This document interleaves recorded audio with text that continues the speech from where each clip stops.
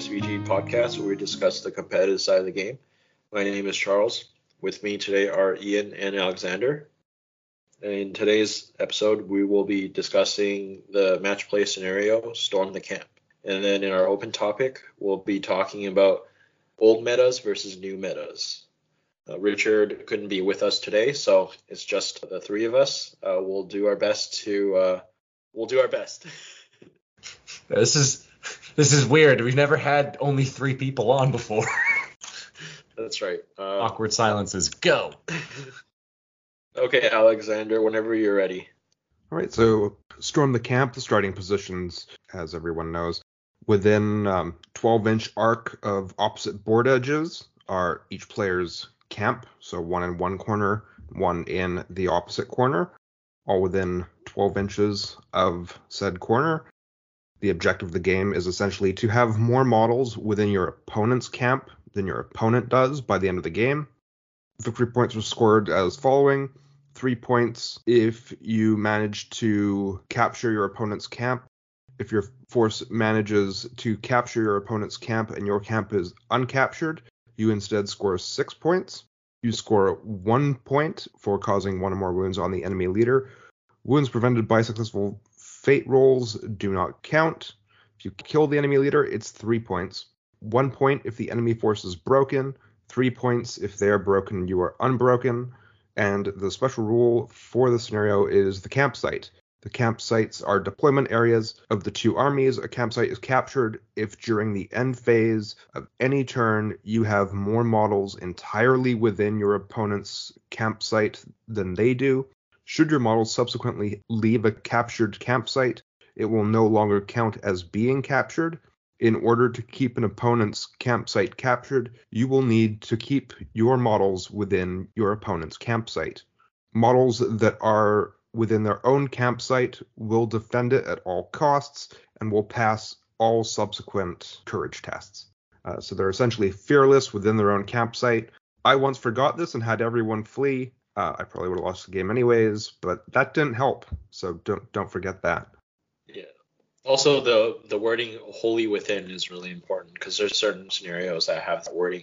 The entire model has to be in the area as opposed to just a part of the base. And I've messed that up on another scenario before. I think it was Fog of War. The entire model has to be in the camp for it to count. Yeah, this scenario is like Running Simulator 3.0. Like, I just did some quick math on it. And if you deploy like a model 12 inches in from your corner and the opponent does similarly in their corner, then those guys are approximately 44 inches away, and those are the closest models to each other on the board. So the other ones are going to be further away because they're going to be off to the sides or they're going to be behind that guy. And then when you add in terrain, like, it just takes so many turns to get across the board. And it's very hard to do in a timed game. It seems like only a little bit longer, but in reality, it's at least 2 more turns of marching. Because you're also not deploying like 12 inches from the board edge. The march to the middle of the board is so much longer. Yeah, because it's an arc. It's not like it's like a square. So like only one model is at the point of that 12. Everybody else is tucked behind. Exactly. And yeah, it's brutal. I will say, with that being said, siege engines are very nice because you're going to get a lot of rounds of shooting. And any shooting is nice. Like, actually, I imagine the the Defenders of Helm's Deep Legion would actually really like this one because their extra range is actually useful. Yeah, I actually think this is the best mission for siege engines because they're backed in a corner, right? They don't have to defend from all sides. They have the maximum range possible out of any scenario because you're firing like diagonally across the board. So they have the most turns to shoot. You could defend it the most easily out of any scenario. And honestly, you're talking about terrain, but if it's a volley fire siege engine, like, you don't care about that either. Mm-hmm. You're also conveniently leaving a few models in your camp to defend it if need be, which is very handy, so you don't have to leave other dudes behind. Yeah. I will say, for this scenario, I find whenever it comes up in a tournament, it's usually you run to roughly the middle, and then it's whoever gets the breaking and leader wounds or kills gets the win. The rare times where you get points counting for the camp is when you do the thing where you take 1 or 2 cavalry and you run them up both sides of the board into opposite edges, and then they eventually converge on the enemy camp. Yeah, but that's when they converge in like turn 14. Like, oh yeah, it's that's not just playing a long game. There's the long game, and then there's playing the storm the camp long game. Yeah. Where you're like, all right, the first 9 turns are going to be walking. Yeah. If your Cav has bows and they're doing that, they're not firing their bows while they're running around the edges. They're just running. I think on our Faramir's episode, one of our first episodes, in the open topic, we did sort of go over all the scenarios and just give our opinions on which ones we think are enjoyable or tactical. And I think this one, at least locally, it's not a favorite. And I think the main reason is just what was brought up before, where the first 20, 30 minutes of the game is just moving. And, even if one side doesn't have like a shooting advantage and is shooting down the other army, which is very unenjoyable to play, like let's say both armies doesn't have shooting, that's boring as well, because you're just pushing models forward for 30 minutes and it feels a little bit unnecessary when you could play a similar scenario like to the death, where you're also like running towards the middle to fight, right? Like if you take out the camp aspect of the scenario, I wouldn't say it's like super tactical either. What do you guys think? I mean, maybe sometimes I find the movement aspect of Storm the Camp to be a bit tactical, because you're trying to outmaneuver your opponent around the edges to get a few models heading towards your opponent's camp. But aside from that, yeah, it's one of those games, especially in tournaments, on timers, where you're like, I just lost. If you're playing an 800-point game, you've got an hour and a half timer, and you spend the first 30 minutes just marching forward and trying to make sure that you're spread out or that you're in a position to block your opponent effectively. And the next thing you know, you've got 1 hour to play an 800-point game. Well, I think for 800 points we do 2 hours, but I agree with you. I think I've seen this scenario being played, like the worst case scenario is that at the end of the game there's only been 3 or 4 combats and you just end at a 0-0. I've seen that more than once. Yeah. Another thing too that affects this is I've played Storm the Camp at least a few times, probably with my dwarf army. And when you lack any form of mobility, it gets even harder, because for the longest time I was trying to figure out, how with a dwarf army do I win this scenario? And I've picked all the wrong ways, so I know all the ways that don't work. One way that did work once, but it will never work again, was in a tournament. I had my Khazad-dûm army. I think it was Balin, a King's Champion, and a Ballista, because I knew that the scenario was in the tournament pack. And I essentially sat in an arc about 2 inches outside of my own campsite and just thought, I'm not letting him take my camp. I'm not letting him take my camp. And I let him come to me, and I just fired my ballista as many times as I could in that time span until he got there. And I think I won that game like 2-0 because I wounded his leader. And that was all that happened in the entire game. It was terrible and it would never work again. But with the lack of mobility, I tried it. And, it was the definition of castling. I think it would work again, honestly. Like, you could just fire the ballista at the enemy leader. As soon as you get a wound on him, you're like, perfect, I'm ahead in VPs. Similar to Recon, if you're an army that is far slower than your opponent, then your strategy is to not let your opponent pass you, guard, like play defensively, and try to break them and earn your VP that way. So I could understand how that worked in your scenario. I think especially with the new scenarios that we got in the match play guide, I feel like the designers know that Storm the Camp is a little bit not as tactical and fun as the other scenarios, so they've come up with better versions of it. So like I think Divide and Conquer is a nice variation of it. Like you are starting in the corner as well, but then you also have some of the aspect added in where your army split up, and it doesn't encourage the death ball play. And then you also have the objectives being in the middle, so you're not marching all the way to the other side, or you don't have to like worry about that in order to score your VP. So I think that there are new updated scenarios that take aspects of Storm the Camp and just made them better. Yeah, I think as soon as you said that, one of the first ones that came to mind, it wasn't Divide and Conquer, but that is a very good one. I think it's probably the best of the scenarios that fit that description. But one that came to mind for me was just a Breakthrough. It's essentially capture the flag, except, you're attempting to get an objective that is on your opponent's half of the board, except you start much closer together and you have to push towards each other in order to actually grab an objective and then move it. So it's a little bit more active than the campsite. I think that's a better update on a similar kind of scenario setup. It'd be great if the deployment zone was 18 inches from the corner instead of 12. I think that's a fairly simple enough change that would make a big difference. Just make the camp bigger. Because then it's easier for people to score, and it quickens the pace of the game because you're deployed closer. Like FAQ, FAQ, FAQ. Okay, I'm done. Next edition. I mean, there's definitely something to be said for the fact that I routinely, whenever I play the scenario, I'll start moving my models in it. I'll go to my opponent, hey man, you can go ahead and move your models while I'm doing mine. The first 3 turns do not really matter because we're going to have plenty of time to like remaneuver after that. So just go to save time. And most of the time they're like, yeah, sure, let's do it. I feel like Storm the Camp being like on average a lower scoring scenario, it makes a major win in that scenario so much more significant. Like across the roster, like let's say you're at a tournament and half the tables are like 0-0 or 1-0. And like you get a model into your enemy's camp and you win your game 12-0. That's going to shoot you up the ladder, right? It feels like that win is so much more significant because it's so hard to score points. It's weird. That's actually like a really good point, honestly. Like that'll come back to help you out later on in the event. Like if you get like a lower, like a couple minor wins, or you even get like a loss or something, you could still place pretty high because of all the extra, like the major win in that and all the extra points. So yeah. The ability to get that extra tournament point in a tournament, going from, a minor win, like most games, I think, for Storm the Camp end like 2-1, 3-2.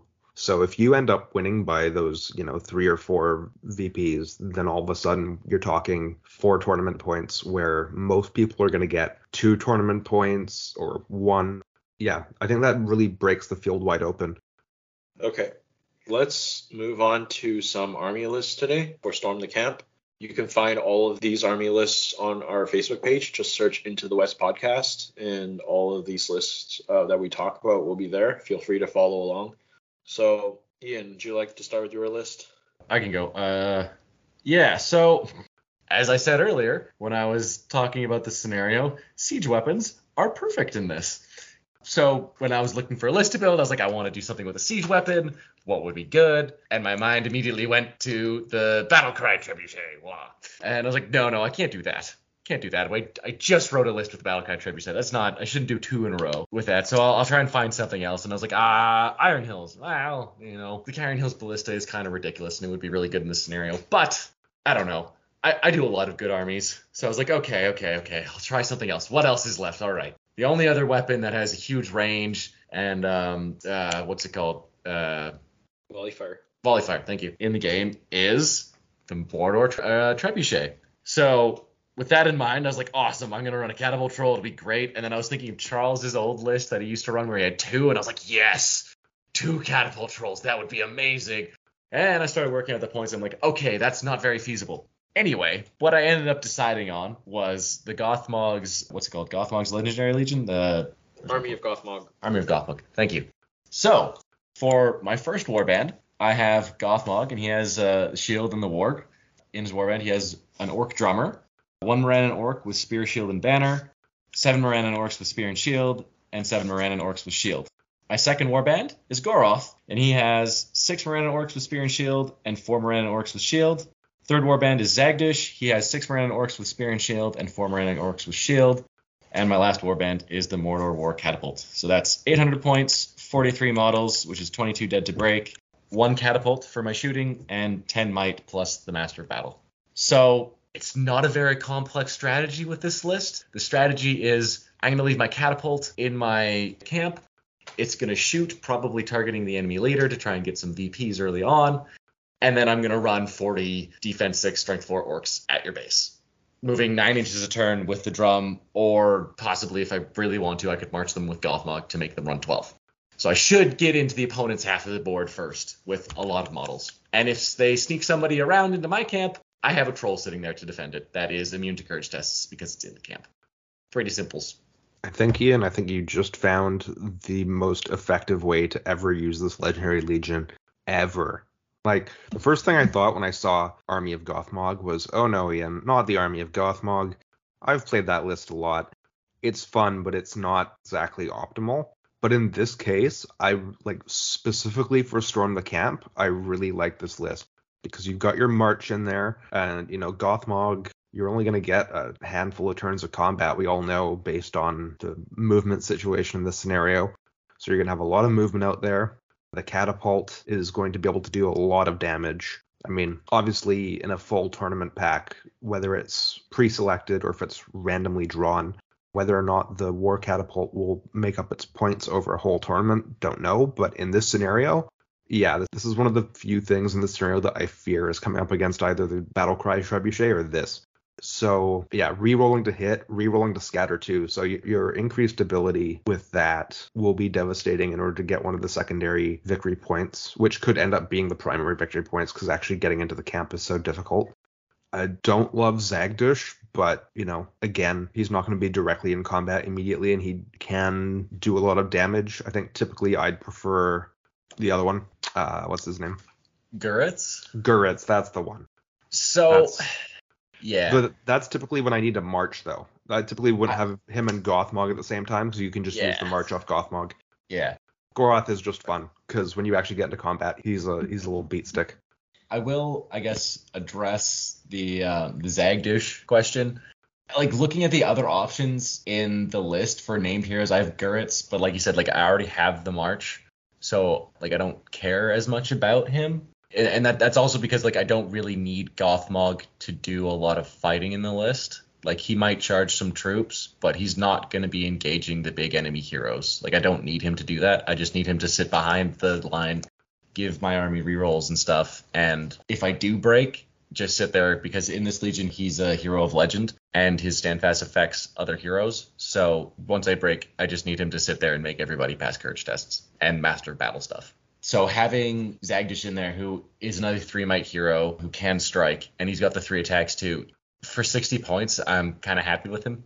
It's kind of nice. He can just do his thing. And you know what? If he is out of Gothmog Standfast, he is Courage 4, which is actually really good for an Orc. And all the other Orc heroes are Courage 3.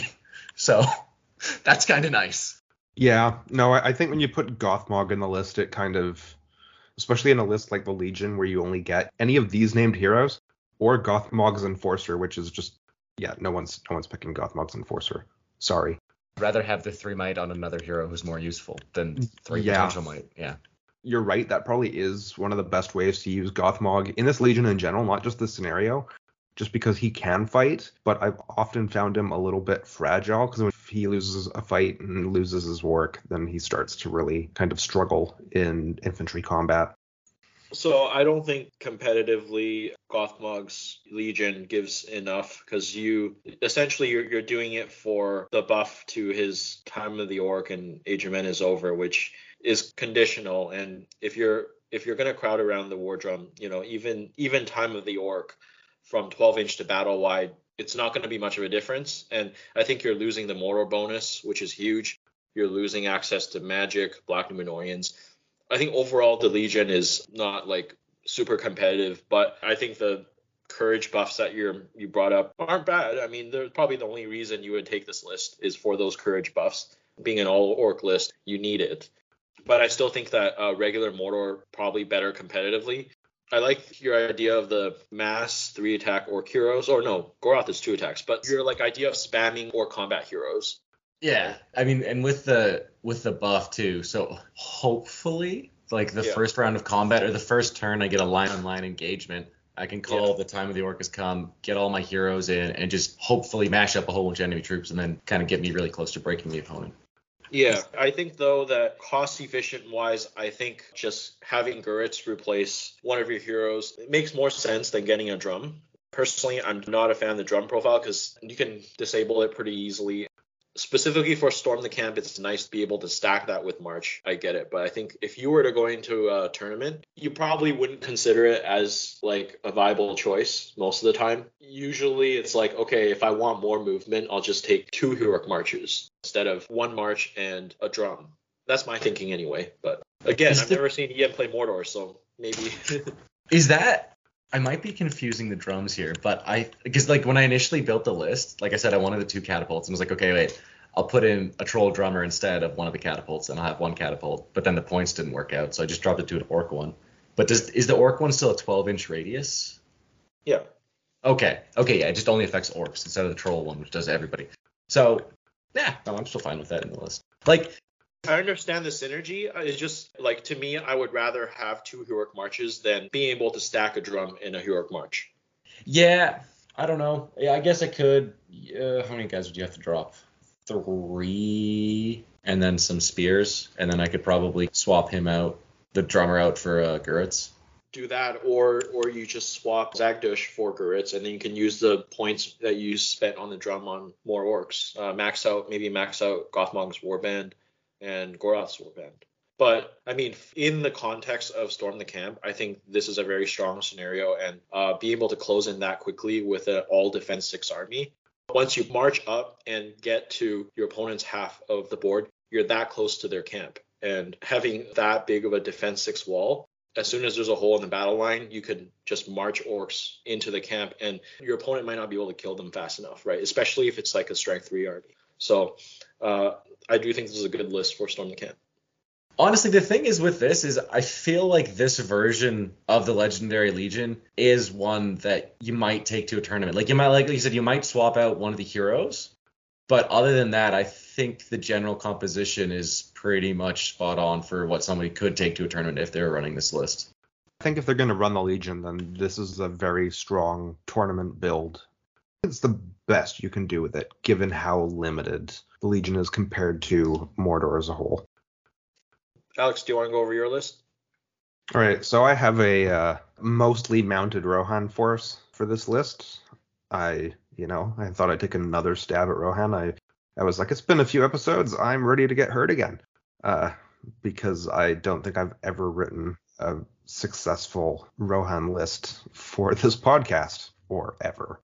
So I have Theoden, of course, the centerpiece, on horse with heavy armor and shield. 6 Rohan Royal Guard with throwing spears. Royal Guard have horses. 3 Riders of Rohan, 1 Rider of Rohan with banner, 2 Warriors of Rohan with shield, and 4 with bow. Have Aemir on horse with shield, 10 Riders of Rohan, and Darwine on horse with 10 Riders of Rohan. 800 points, 39 models, breaks at 20, 9 might, and 30 bows and 6 throwing spears. So the general idea is kind of insulate Theoden. He'll fight when he has to, but of course he gives all those bonuses to Rohan, so he's kind of going to give those little bonuses and fight here and there. But the main fighters will be Darwine and Aemir, because Darwine can get the free heroic combats near Theoden, and Aemir is Aemir. Obviously we've got a lot of mobility. I've got a march in there, lots of bows. So, I think positioning is really my thing with this list. Obviously a little bit worried not having a siege engine, to come up against something like Ian's list would be a pretty terrifying few turns, like running forward, trying to keep spaced out so that I can hopefully not have Theoden, bonked on the head by a massive boulder. So, yep, that's that. So I just kind of charge out at full speed, try and meet my opponent in their half, which really shouldn't be too difficult, and hope that my mobility pays off by the end of the scenario. You were almost there, Alex. You were 6 warriors on foot away from a great Rohan list. Because if those 6 warriors were 3 riders instead, you would be all mounted. You would be only 1 breakpoint lower, because you'd be 3 models lower and you're at 39. And you would have the Legion bonus, which gives you a free hero combat, free heroic strike once a game. That bonus rule from that Legion, that just makes it a great list, but also it's great in Storm the Camp, because if you get a good hero combat off, you can either use that to get in extra kills if you're playing the momentum game, or you can use that as extra movement to get closer to your opponent's camp. I'm just thinking what you are trying to go with in this list. Like the 6 Warriors Rohan, they're going to be falling behind, right? So I think you're probably going to just stay in the camp with them, like a small warband to guard the camp while the rest of the cav move out. But I think you've got enough mobility that you don't need to worry about stragglers trying to capture your camp. And yeah, I just think you're really close. You just needed to write a list with the Legion. I mean, the other thing is that Theoden has to be on an armor horse, but you could tweak the points to fit that armor horse in, I think. Yeah, I'm kind of the same place, honestly. How did I know Charles was going to say that? But yeah, I mean, for me, maybe it's the mentality that I've always got to have a little bit of defensive reserve. It's the whole I need to build a balanced list mentality coming out again, and not letting me build something that's skewed one way or the other. So yeah, I definitely stuck a few infantry in there to kind of try and allow my cavalry to just focus on moving forward, move in one direction, just go towards the camp. Let the 6 fearless infantry kind of take care of anything that sneaks past. But yeah, maybe I should have just taken the Legion. I should have just cut those 6 out, taken a few more riders, and gotten that free heroic combat, because that can be, if you play your cards right and you get a good charge off that turn, it's an absolutely devastating special rule. So I think you're right there. Still my best Rohan list, though, by like 10 miles. So I'm still relatively happy with it. I mean, I don't know if I have much more thoughts to add besides what Charles said. I feel like he kind of covered it pretty well, but 39 guys or 36 guys, you're still going to have 30 plus cavalry models running at the enemy's base. And you could very easily split it up into 2 groups that can both march. So you're going to get very close to the opponent's camp. Because you could also just go up a little bit and then just fire 30 bows at them and see what happens. So yeah, an all-cav army in this, you just have a lot of options. You dictate the play, basically. Yeah, you're right about that. I guess if the Legendary Legion didn't exist, you could do the split up and exactly what Ian just described. It just, in a lot of other scenarios, I guess Storm the Camp's okay, but in a lot of other scenarios, it wouldn't make sense. So if you're going in a tournament, I would still question this composition because Rohan infantry, they can't take spears, so they're kind of like a skirmishy force. And 6 of them, like, in a lot of cases, they're just going to be left behind, And to spend extra might on marches just for them to keep up, they're more of a burden than a utility, in my opinion. Oh, I'd still leave them in the camp. They just sit in the camp. Yeah. Even in general, I see. Yeah. In general, yeah. Yeah, no, I think I agree. I think the versatility of having those free heroic strikes and stuff is just like, why not? Mm-hmm. Okay. And so I brought the final list of the day. It is an Azog's Legion and Dark Powers of Dol Guldur Alliance. So in the first warband is a leader, Bolg on a warg. He's leading 6 Gundabad orcs with shield, 5 Gundabad orcs with spear and shield, 1 Gundabad orc with shield and banner, 1 warbat, and 1 ogre. And in the second warband, we have a goblin mercenary captain with 6 mercenaries. And then we have allied in from Dark Powers and Abyssal Knight, leading 5 Hunter Orcs, 2 Hunter Orcs with bow, 1 Fell Warg, 1 Mirkwood Spider, and a second Abyssal Knight Warband with the exact same warband. So that is a total of 800 points, 42 models, and 9 might.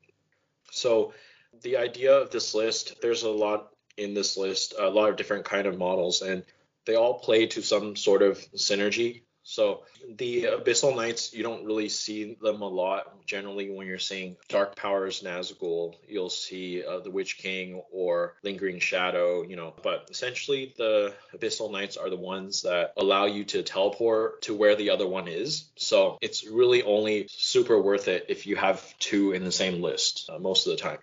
The other thing that they bring is they have Elven Blades. So that's a great supporting hero for Bolg, being a Fight 7 hero. It's great to have an Elven Blade in there to fight bigger enemy leaders. So the other thing that the Abyssal Knights can use in this scenario is their teleporting rule. So it allows them to be very flexible in either a defensive or an offensive role.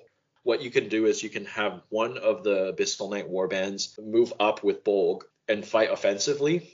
And if my opponent is a lot more mobile than me and they're playing really aggressively, they're trying to get into my camp, the second Abyssal Knight warband can stay close to the camp. And once I fend off the enemies trying to get in, what the Abyssal Knight can do is he can teleport any turn to the other Abyssal Knight that's at the front lines. So it kind of gives me like an option of playing defensive or offensive with the second one. And the Gundabad Ogre is a nice secondary combat threat so that not all of the combat duties are on my leader. Another cool trick that I realized in the last couple of days that I might not have talked about in the past is his rule where he can, like, if he lands on the base of like a friendly orc, their orc is removed as a casualty. That's actually a pretty good way to stop an enemy hero combat.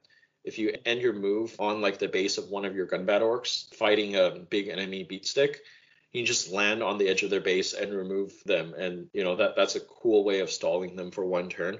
And the bats, it's pretty straightforward. They can knock down enemies that they fly over. It's a nice utility to have. So the last one would be the Mirkwood Spiders, the last utility I want to talk about. So I actually took these in combination with the 4 Hunter Orc bows, and they do have the Morgul Arrows rule that Bolg does, the Morgul Poison, which if you wound an enemy and it's not prevented with Fate, then subsequent turns they have to make a dice roll each turn, and on a 1 they suffer a further wound. So this, in combination with how the Mirkwood Spiders webs work, it forces enemy heroes to use their fate, and they can choose to either use their fate to avoid being wounded by the Morgul Arrow, or they can choose their fate to avoid paralyze. So if they use their fate to prevent a Morgul Arrow from wounding them, then I'll be able to paralyze them more easily. That's essentially the idea. So I also just thought Mirkwood Spiders happened to be a great choice, being like a great over terrain and quick as well. So I thought they would be great in Storm the Camp. Yeah, that's mostly the idea of the list. The Goblin Mercenaries are also just really flexible in a scenario like this. They can deploy offensively or defensively. It really depends on how the terrain is set up. A lot of the time I see terrain in a camp. So to be able to deploy in an enemy camp or instantly deploy in your camp to defend it is huge, especially when you can choose which turn they arrive on. So I think there's a lot of flexibility and a lot of potential with this list in Storm the Camp. There's just a lot of the things are situational, but you have a lot of tricks up your sleeve. I really like that ogre trick. I've never thought of that before, but that's super handy and neat. And I've never seen anybody use it like that, but yeah, that's awesome. I mean, I'm just going to say that I like it for the large number of different tricks that this list can pull. It's not like it's not a one-trick pony where it can go do one thing exceptionally well. It has spiders, it has a couple of fell wargs, it has the ogre, it has a war bat, it has mercenaries that can just pop up wherever they want. It has 2 teleporting Nazgul. This is going to be one really annoying list to have to fight, because when you're done with all that, there's Bolg on his warg. And I mean, I guess as long as they don't have massive robot Star Wars type terrain vehicles, we'll be okay. Right, Ian? Right? Ian? Yes, I got it. I got the reference. No. Yay, Family Guy. Yeah, you've got an oppressive amount of tricks in here. There's a lot going on, man. And I'm just thinking of, like, now that you mentioned that with the spiders and the Hunter Orc bows, now I'm trying to think of a way to combine that with the Necromancer too, with his curse or what's it called? Chill Soul. Chill Soul, yeah. But that's a complex list for another day. Yeah, there's just like, okay, wait, you have 2 Mirkwood Spiders, 1 Bat, and 1 Ogre, and then 2 Fell Wargs. So you got a good amount of movement, and then you have, I mean, the Mercenary Captain has March, but situational if you'll be able to use it in this scenario. But yeah, Bolg also has March, and like he's got and Strike and stuff, so he's got good heroic action. So your mobility is pretty good. Numbers are pretty solid. I think, like, I could definitely see something like you taking this list just in general to a tournament. I mean, if you knew the other scenarios that were coming, you might swap out the Nazgul for some different ones, but having the 2 Abyssal Knights is fine. Like, why not? Like you said, that they're nice support for Bolg with the Elven Maid weapon. Yeah, there's just a lot going on. Oh yeah, to jump back to the Ogre thing, I was thinking about it a bit more. I do like the trick where you run over your own guy and kill him. However, I feel like this kind of places your Ogre in a bad spot, because the next turn, assuming the enemy can get their hero into that Ogre has a high chance of dying. Yeah. So I don't know if that's the best use of your Ogre. I do love it as a trick, because it has to be where it stops its movement, right? Yeah. Yeah. I'd be very careful with the way you do that. Or maybe you can do weird things with the bases and how you back away models nearby, so they could back away into the gaps so the ogre couldn't get charged the next turn. But you'd have to be very cheeky with it. I mean, even if your ogre gets charged, you still have potential like ways of stopping the hero, right? You still have the war bat, you still have this Mirkwood spider webs. Mm-hmm. And bulk space is, we all know it's tricky, and you can get it into really small spots. You know, you can Tokyo drift into like a small corner and small space. Surprisingly easy for him to charge 3 models or 1 models, considering he is a cavalry. Yeah, and frustrating. Yeah, man. I was looking at the mercenary captain rule again, and I forgot that they can pick any terrain piece the turn they're rolling for. Like, it doesn't have to be a pre-selected one. So that gives you a lot of options. Because, yeah, you could leave a couple of, like, hunter orcs back in your camp just to be safe, and then run everybody up, and then provided there is a nearby terrain piece, you just hold the goblins in reserve, I think, for a while. And honestly, if it's a situation where I can predict which turn will end, let's say, like, I can find a way to kill my own models with the ogre and just get it down to 25%, I could potentially deploy the mercenary warband in the enemy camp if there's a piece of terrain there. And if I know I'm going to outnumber it, it's 7 model warband. So unless my enemy has more than 7 models, or more than, unless my enemy outnumbers me, wouldn't that just mean a guaranteed capture? Yeah, honestly, because, I mean, he's courage 3, but you got 2 might and a will. So that effectively pushes you up to courage 6. There's still a risk. Yeah, but that's a move phase, right? If I fail, then I won't try to quarter myself. Yeah, you have to be careful. You have to be really careful. I think the better way to do it is make sure you do it like the second turn before it ends, but you got to make sure you pull enough of their troops away so it doesn't matter if they run back 1 full move, But yeah, no, it's still definitely a very viable strategy. Okay, now that we've discussed all 3 lists, we'll do a vote on which one we think is the strongest in Storm the Camp. And in this week's case, we only have 3 scenarios. So which one is the best and which one's the second best? Not me. I'm going to go. For which one? Up or down? Either. I'm going to go Charles Ian 1-2. Ooh. I don't know. I'm a little bit biased, Charles, I must say, because I have Trebuchet. And for that fact alone. I mean, I've used the catapult before. I know how good it is. Yeah. And even though from my review you can tell that I'm not a fan of that Legion, it doesn't take anything away from the catapult profile. I still think it's easily the best siege weapon in the game. I love it. And in Storm the Camp is the prime scenario for it. So in a tournament, I think there'd be very few lists that would be able to stop your army, because you have the numbers to plug in all the holes on the board, so your enemy can't really sneak models past, right? And if they do, it's going to be 1 or 2 models, which this catapult can just snipe. So I think it's going to be very tough. Like, if you play an army like mine, where someone can deploy a goblin warband or something in your camp, then it might be like a little bit of a trouble for you. Or if someone has like a Goblin Town Scribe in their camp and they're just like spawning them in your base, then maybe. I think the Scribe might not be a problem, actually. I was going to say, oh, no, it would be a problem because they could come in and disable the catapult. But I think, yeah, for your warband with the mercenary captain, I'm just thinking, unless there's a terrain piece like perfectly in the middle of my camp, I'm probably okay. Because I could position the catapult so it's at least like 1 turn of movement away from you, and then I still have the troll there to defend it. And as long as I leave, because the catapult's 4 models, as long as I leave like another 4 orcs there, 4 or 5 guys, then it doesn't matter. Even if you deploy the mercenary captain, I'll still have the numbers advantage. That's true. Although, if I can keep the troll busy a couple turns, you don't get the rerolls on the shooting. So yeah, So, like, I could play it more aggressively, too. I can deploy the Mercenary Warband not as, like, something last second to end the game with, but I can also do it early to distract your troll while my army's moving up as well. But this isn't necessarily, like, a comparison, like, my list versus your list. Like, my whole point is that there are very few ways that people can stop a catapult deployed that way. Like, I'm struggling to think of more than a few different armies that can stop it. So I think it's a pretty close call between my list and your list. I might have the tricks, but yours is more bulletproof with the catapult. I think so. And I would also add, I feel like mine can score points earlier. Again, because of the catapult.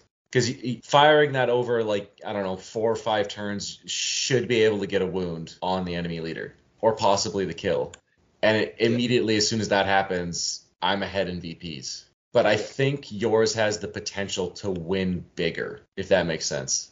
Like, I think mine might win more times, like, I don't know, 7 or 8 times out of 10. But then the wins that you would get with your list would be, like, bigger swings because of, like, the warp being able to put, like, more guys and have a whole bunch of movement into the enemy camp. Yeah, that's fair. I'm okay with giving Ian the win on this one, which it feels really weird to say giving Army of Gothmog the win. I know, right? But I think in this Storm the Camp situation, I think you've got a good setup. I think you've got a good composition. That being said, I think your list would perform better overall in a tournament if we were rating it that way. Yeah. Fair. Yeah. Alex, you got anything else to add? No, that does it. Okay, if he had the Theoden's Legendary Legion, where does that stack him? I mean, at a tournament once in Portland, I know that the player that ended up winning that tournament, he took all mounted Rohan, even though he took Aomer as the leader, so it wasn't the Legion. But just playing against all mounted Rohan force is pretty damn good in Storm the Camp because you're immediately fighting on your side. And at the end of the game, there are fewer models left on the board. And it's just so easy to sneak in riders into the camp. And the other thing is, because he can get in your face so quickly, there are also more combats. So you're fighting more combats as well. So which I guess it gives you more of a chance to more opportunities for the Rohan player to sneak models past you. So I think it'd be really good. I don't know if I would put it above your list. Debatable against my list because I do think that it'd be hard for them to take down Bolg with the Elven Maiden support. But he doesn't really need to, right? Because he should have the fight value advantage against all your troops. And against a lot of Hunter Orcs, he's wounding on 4s. Yeah. You could shut down the heroes. It's tricky. I think I'd probably put you guys at parity. You probably like about the same if he's got the Legion. I mean, I barely have a numbers advantage on him, so it would be a really close one. And he's got a lot of bows, and you have a lot of D4. So he doesn't even need to go into combat to do a lot of damage. Yeah, that's fair. I have a lot of Hunter Orcs. He's going to be wounding them on 5s. Yeah. So, I was like, this conversation just keeps getting worse for me because every 10 seconds I'm just like, if only I had just taken the Legion. If I had just taken the Legion. Forget those foot soldiers. Take the 3 riders in the right hand. That's all you got to do. To be fair. Stop trying to balance everything. To be fair, as Charles said, you still have like 30-something cavalry models. Like it's still going to do well in this scenario. Like the Legion will do better, but it's still going to do well. Yeah. Okay, that was our Storm the Camp discussion for this week. Let's move on to our open topic where we'll be comparing metas from the past with the current meta.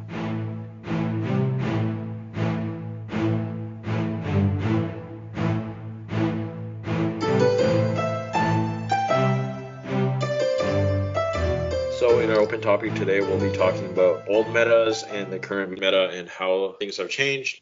This is another sort of nostalgic kind of laid back episode where we just compare with how the game has changed. And I think we can agree that the game has improved over time and just give sort of a timeline and a little bit of a nostalgia trip.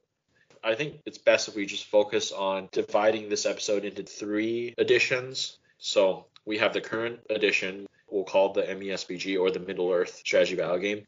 We have the Hobbit edition, which was before this one, and the Blue Book edition, which existed up until the Hobbit movies.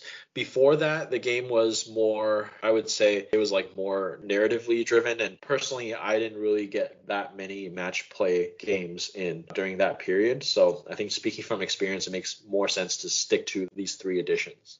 Yeah, I was too young to care about match play back then. And then when I did start, it was War of the Ring time, so. Yeah, so I guess in the first edition, we're going to talk about the Blue Book. It came with the Mines of Moria starter set, which I still remember playing.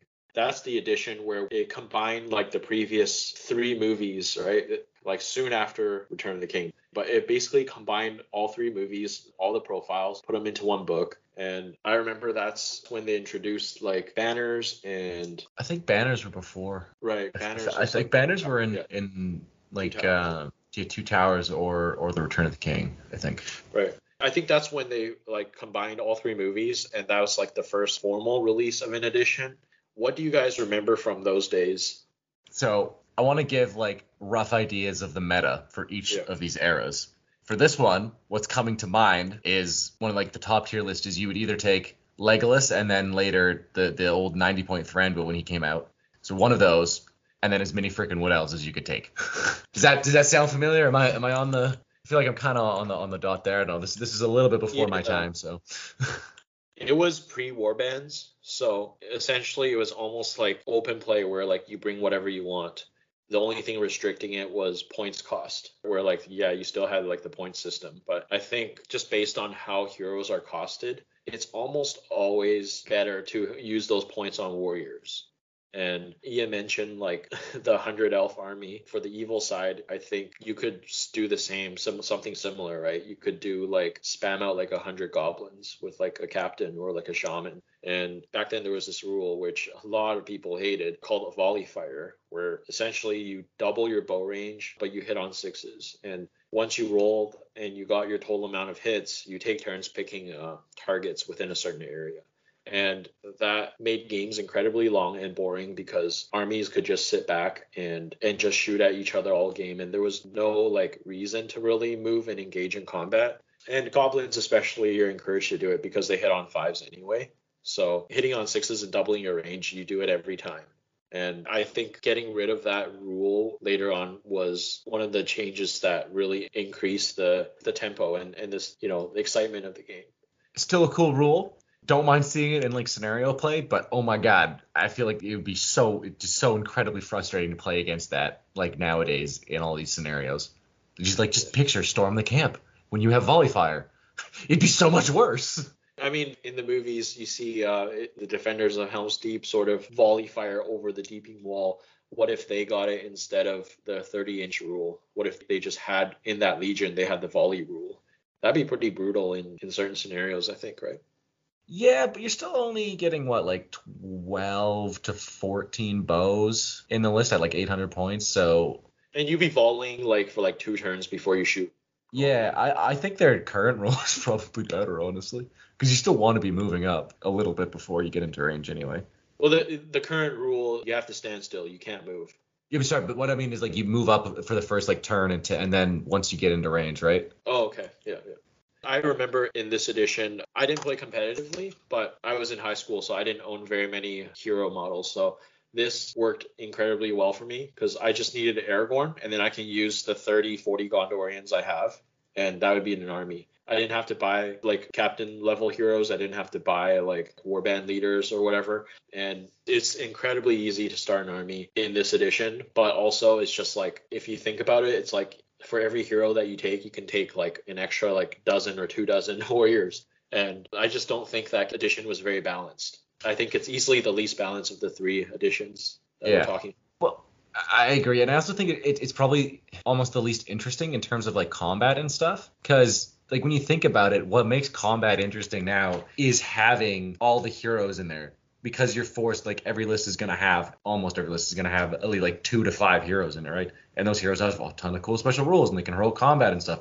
That's what makes like combat interesting. If you just have 2 sides lining up, one has 70 models, one has 100 models, and they just slap together, like the ways you can influence the game are not gonna be that interesting. But you would be at a disadvantage if you took more heroes because your numbers would drop way more. Yeah, I've heard people describe Might, Will, and Fate being like the bread and butter of the game, because that's what makes the game interesting. That's how you distinguish this game from, dozens of other tabletop games, right? That's like what makes this game unique. And to have the option to take just one hero, like Ian said, the game's a lot less interesting. Also, yeah, I guess everybody's really happy Goblin Town didn't exist back then either. Yeah, you could just take Goblin King and like 300 to 400 goblins. So around 2012, when the first Hobbit movie came out, that's when the Hobbit edition dropped, and it added a whole bunch of things to this game. And I just remember it feeling like a totally different game altogether when I read the rules. Do you guys remember like when that edition came out, what your thoughts were and what the reception was like? Yeah, so there was actually like a bit of a weird period before this where they introduced, maybe for about a year, between a year and 2 years, where they introduced the warband system. But then I don't think the Hobbit rulebook was out yet. I think we were still using the blue rulebook, right? That's when they released the blue source books with Yeah. the 6 scenarios in them. Yeah. Yeah. So that explains warbands, introduced warbands, but you're still using the blue rulebook rules. So that was, I think, when Alexander and I really got back into it. And that was an interesting time. So going from that, where you didn't have all like the special strikes and stuff, into the Hobbit edition, I thought it was great, because in my previous experience with the blue rulebook but warbands, monsters kind of sucked, because like you had no incentive to take them because they would just get immobilized out of the game and then killed by a hero. And oftentimes you would also end up with like two lines of troops that were heavily armored, so defense 6, defense 7. As soon as they smacked into each other, it was very boring because nothing would happen. You'd lose like one or two models a turn, and it would just take forever for things to start happening. So then once they added in the special strikes, that changed things, and that was really good. Specifically Piercing Strike, which I'm happy they nerfed in the latest edition, because it used to be ridiculous, but it was fun ridiculousness. That's why they used to call the blue rulebook edition a game of sixes. I've heard it being referred to that many times. Sometimes they just take forever for a battle to resolve because there's just no way to buff your troops, or most of your heroes don't have wound modifiers. So yeah. The Hobbit edition brought warbands, which means that it's more organized in the way that you write an army list. Like Ian said, introduced special strikes and also more heroic actions. So heroic march allowed the action to start sooner in the game. You know, not every game feels like Storm the Camp as previously did. We also have heroic strikes, which gives heroes like another layer of strategy, right? Where like fight value before was a big deal, because if you didn't have anything in your army that could beat a fight 7 mortal troll, and the fight 7 mortal troll kept rolling 6s, like you didn't have as many like tools, and that kind of changed the way it was played. I will also say this is the first edition when the first nerf to immobilize happened, which basically didn't change it at all, because it was still just as good as it used to be. Instead of taking you down to fight value 1 and 1 attack, it halved your fight value and halved your attacks, which essentially did the same thing, because people would always have another hero in there who could strike up and get to higher fight value anyway. So Immobilize was still ridiculous and was still a great counter to everything.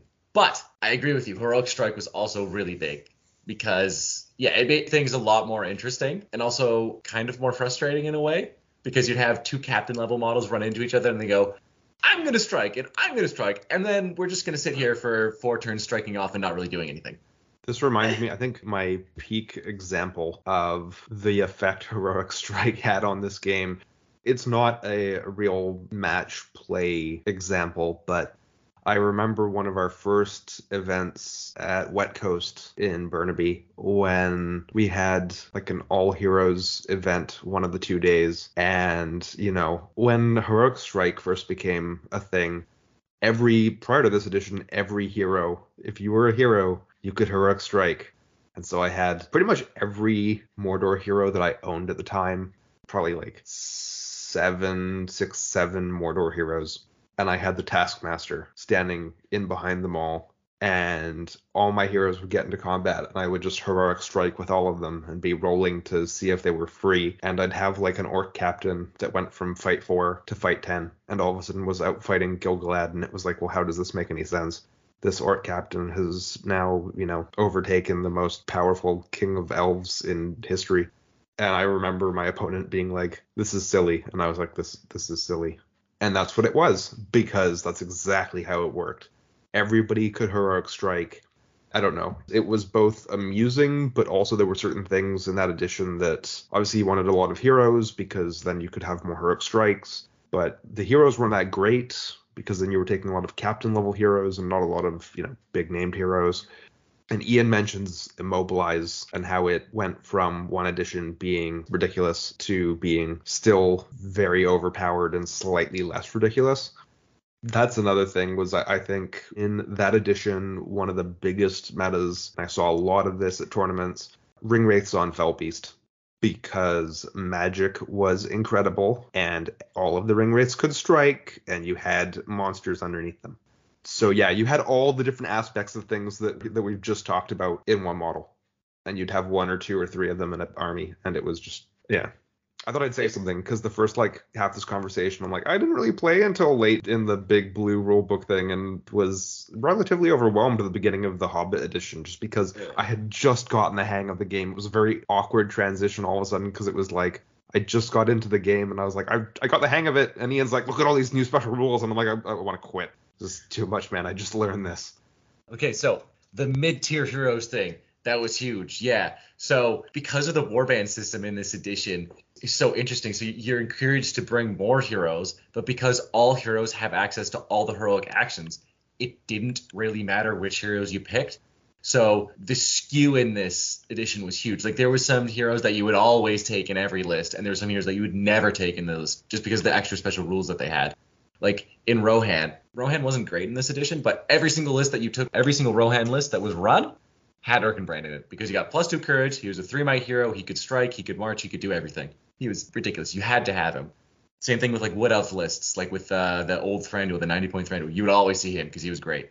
Rumel. Oh, I loved Rumel back then. You could Rumel's strike now, but but you could strike. His special rule changed, so this wasn't really a meta thing, but his special rule changed in this edition, so you could only make your opponent reroll 1/6 instead of all 6s, which stopped him from being infallible. But last edition, when he could strike and everything else, yeah. Every time Rumel came out, I was like, you know what? I can't even play against this because Rumel can strike if I strike, and I can't even roll 6s against Rumel. And Ian doesn't know how to roll anything other than a 6. He doesn't know what the other 5 sides of that die do. So, yeah, it was a lot of 6s. And Magic was stronger last edition, I want to say. Because you didn't have the get your will back. Like, you know how now if you roll a 6, you get your will back. You didn't have that. Also, the spells were more powerful, like as we'll talk about in a second, like Transfix and stuff.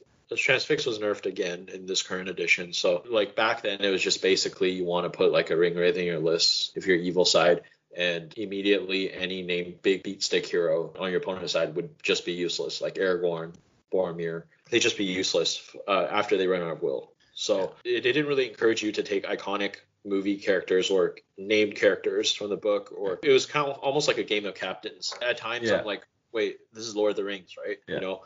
We forgot to mention channeling, I think was introduced, right? Yes, so March, Channel, and Strike were introduced in the Hobbit edition. We should maybe talk about channeling. Channeling also added a cool dynamic to spells. It kind of changed it from just like a one-dimensional thing where it's like all of a sudden now you can spend might points and you can make your spells better, and that was really interesting. Yeah, it also had the synergy of a Taskmaster where you could have it behind like a spellcaster and have them have essentially unlimited channeling spells. And dude, yeah, like the perfect 500-point army was Sauron with the ring and then a Taskmaster sitting behind just whipping him. And then you just would, and then because the Chill Soul used to do like the bomb effect, right? So it'd be like the guy in the middle take a wound and then everybody else within 3 inches or 2 inches takes a strength die. It was like you just instant target catapult hits and you could constantly regen. It was so stupid, but it was so much fun. You watched like chunks of a battle line evaporate. I will never forget the time playing against, I want to say it was some of Ian's elves, and I had Sauron. Ian was like, I have like these 6 guys blocking this doorway, and I'm like, boop. No, you don't. It was like 12, and you killed 7 or 8 of them. Yeah, it was a whole warband, and I was like, that entire like center chunk of that warband is gone. All he had left was the sideburns. It was really unfortunate. Yeah. The Hobbit edition brought a lot of good ideas, but there was a lot of stuff that was imbalanced. And there's clearly like tiers of profiles. Like there's like competitive, there's like a mixed, and then there's like a non-competitive. And you needed certain things in your list in order to be competitive and win a tournament. There are very few pure lists from this edition where you would be able to win a tournament with. If you're evil, you should always ally in like a Shade or a Fell Beast. Okay, I'm going to do my little quick list thing for each edition, right, that I mentioned earlier. So for this one, what's coming to mind, just before you continue, because you're covering all the things I'm going to say. You're going to say double Colwyn's, aren't you? No, but Colwyn's was great in this edition. It was very viable doing 2 or 3 Stormcallers. It was awesome, because they used to lead 12, and Colwyn's was cast on a 2, and it was way better. Anyway, but the main meta one was 2 Fell Beasts and a Shade, and then it'd be front line of either Corsair Reavers or Watchers of Karna, because they used to be able to have the bow and the 2-handed weapon, and they were D4. And then backed up by a Shade, and and then like probably a Shadow Lord, I guess. I think maybe a Shadow Lord, and then maybe like a Betrayer or something. because all of the ring rates had strike, they could all be mounted on fell beasts, and their special rules didn't cost will points. So, and those lists were horrible to play against. They're so good because they like double hurl that was super powerful. Ugh. Yeah, monsters also had better hurls. Like you could hurl in any direction. I remember like at the start of the edition, before they clarified it, some people were arguing you could throw models up into the air and then they take falling damage on the way down. I remember being a part of this debate more than once.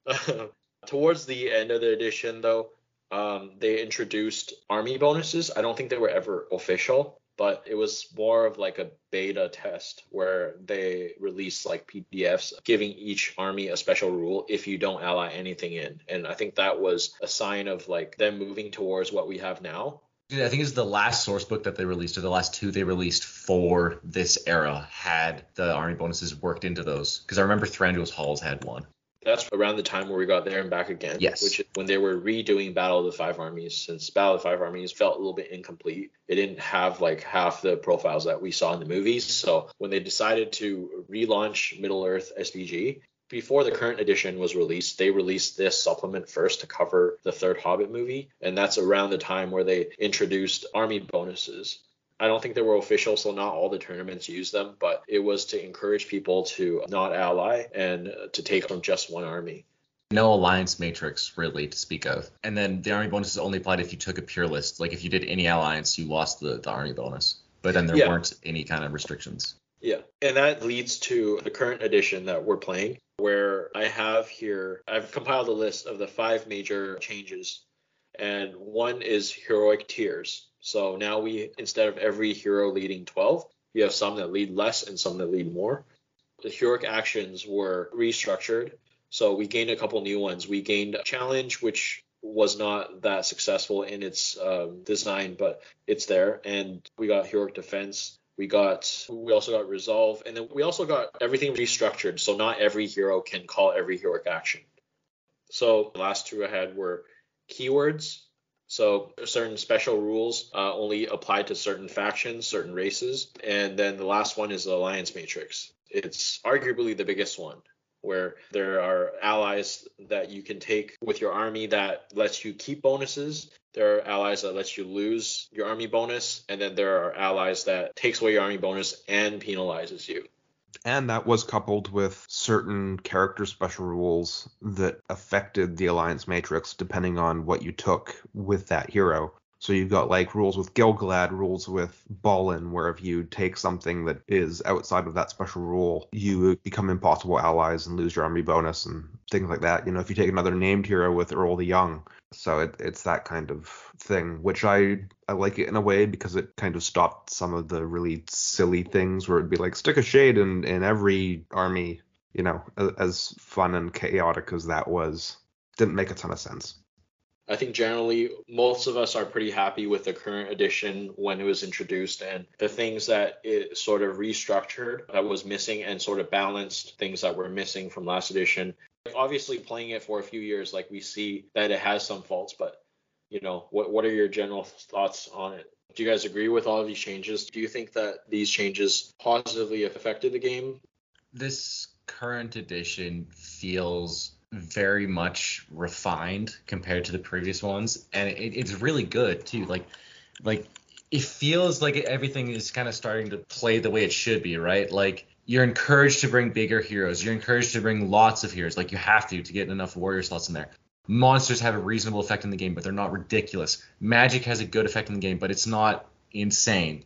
You know, and then overall army balance feels really good. Almost every list can compete against every other list in most scenarios, right? Like sometimes you still get bad matchups where it's going to be really hard for you to win, but it's not impossible. Like the edition before this, you show up to a table, you put down your models and go, there's like a 1% chance I win this. That situation I don't think ever happens now, which is great. Yes. You can win some games with every army, which I don't know if I could say previously. Like at the start of the edition, I noticed they beefed up a bunch of the old Lord of the Rings profiles to match with the Hobbit, in the sense of not just matching their power, but also giving them special rules. Because previously, Lord of the Rings profiles, a lot of them, the heroes were just basic stat line with might, will, fate. Yeah, that's a really good point. Yeah, there are a lot more special rules now. and a lot of extra supplements and stuff, which means a lot of FAQs for all those special rules, which I don't know. It's nice because we all love getting more new rules and new fresh rules, but it sucks that there's so much stuff you need to know now. That is a tricky balance, and I don't have an answer to that. The problem of more rules versus being FAQ'd, and like, do you need to update? I know that some players that play some of the other games have said that they were really happy with this game because they didn't need to know 1,000 different little rules for every profile and every army faction in order to play the game effectively. And while I think that's still true, I think we're getting more and more situations where we're sitting there going, well, what's the effect of this? Check the FAQ, because it's been a while and now we've got to check the FAQ. So just go look at the 4 pages of FAQs about flowing. Yeah, no, I've definitely had to reference that page a few times. It's just one of those things where I think, this edition is now 4 years old, and I think in a couple of years we might see another book. And it's not even that the next edition will change things dramatically. I think it will just rewrite a few things to say, we've taken the FAQs and we've clarified these things, and now everything is in this book again. And we're going to reset that for another 6 years. I think we're now to a point where everything is relatively well balanced. There's, of course, a few things that we've been unhappy with. We've talked before about the FAQ that was meant to target Círdan and kind of overly affected the entire alliance matrix. Made it harder to ally, even for historic alliances. There's things like that we don't love, but at the same time, there's nothing in the game currently where I'm like, wow, this is terribly unbalanced. Yeah, having a lot of special rules, not necessarily a criticism, but it is a challenge keeping up with the FAQs, especially for new players. I think the other, I don't want to say negative, but like another potential criticism of this edition is, we mentioned it a few times on previous episodes, but just the balance of like theme and competitive play and just match play. There's this new way to play, which is called Legendary Legions, and it's when you're building an army based on a snapshot in time of an event in the books or the movies, and you're restricted to a certain army list, and you gain bonus special rules. And that, and also just the alliance matrix, I think it's interesting that they're kind of guiding you in certain ways of like how to build lists, but then you also feel limited in a lot of situations where like you feel like, okay, I can only ally with these 2 armies. These are my only choices. And it's a little bit contentious on whether that's good for the game or not. Yeah, the Fortitude FAQ just doesn't need to exist anymore. It was necessary at the time. It was something they tried to change it, but I don't think there's anything wrong with repealing FAQs now that you fixed the problem in another way, in a better way. Yeah. And yeah, because it also was having, like you said, there's a certain effect now where it's, before, every Fortitude hero was viable for an alliance, and you could do a lot of cool things. And I feel like we were seeing more Fortitude heroes out there in lists before that. But now, because if you want to do any kind of yellow alliance, you have to have Valor heroes. Valor heroes shot up in value a lot, and Fortitude heroes are just so much harder to use. So we're kind of swinging back, right? We used to have like few heroes, then we had a lot of mid-tier heroes, then at the start of this edition we were at like big heroes and a good hero balance between every different type of hero, and now we're kind of going back down where it's like, okay, now only certain heroes are good again. Yeah. Overall, I'm happy with this edition and where we are now, but little anxious on like where it's going to go next if we do get a new edition, and what that will look like. Like, is it going to go down the same path, and maybe like they'll just get rid of the entire matrix and it'll just be pure and legendary legions? Like, I hope that won't be what happens, because I do like to build lists and play around with like certain kind of like gimmicks and tricks and stuff, and it'd just be so much harder to do if that was the case. I like the alliance matrix. I think it's nice to have some restrictions in there. But I think at the start of the edition, we had a magical time where you could still do a whole bunch of cool alliances with Fortitude heroes, and there were legendary legions, and it was a really nice balance. It was at a really nice place. And now it's less nice, because now you're very restricted on hero choice. Like, I don't know. Personally, I like Toriel. I love that profile. I find it very hard to use because I like running alliances, and I can never squeeze her in anywhere. That's a good example. Yeah. And for Alexander, I still love Rumil. He's just very hard for me to ally into anything in a usable way. Yeah, unless you want to play a pure Lothlorien army. He is difficult. He's one of those kind of casualties of that FAQ. There's a good handful of them. In fact, there's more than a handful. There's a ton of them. Yeah, I think aside from army building and the Matrix, I'm pretty happy with this balance. And as I've seen with like other games, the more profiles and armies that you add into the game, the harder it is to balance. And so like I think one positive of Games Workshop doing a really slow stream of releases is that like the game remains relatively balanced because you're not getting like a couple armies a year. You're not getting huge, massive changes to certain factions. And so there's also less need to constantly put out FAQs to balance them. I like that part of the game.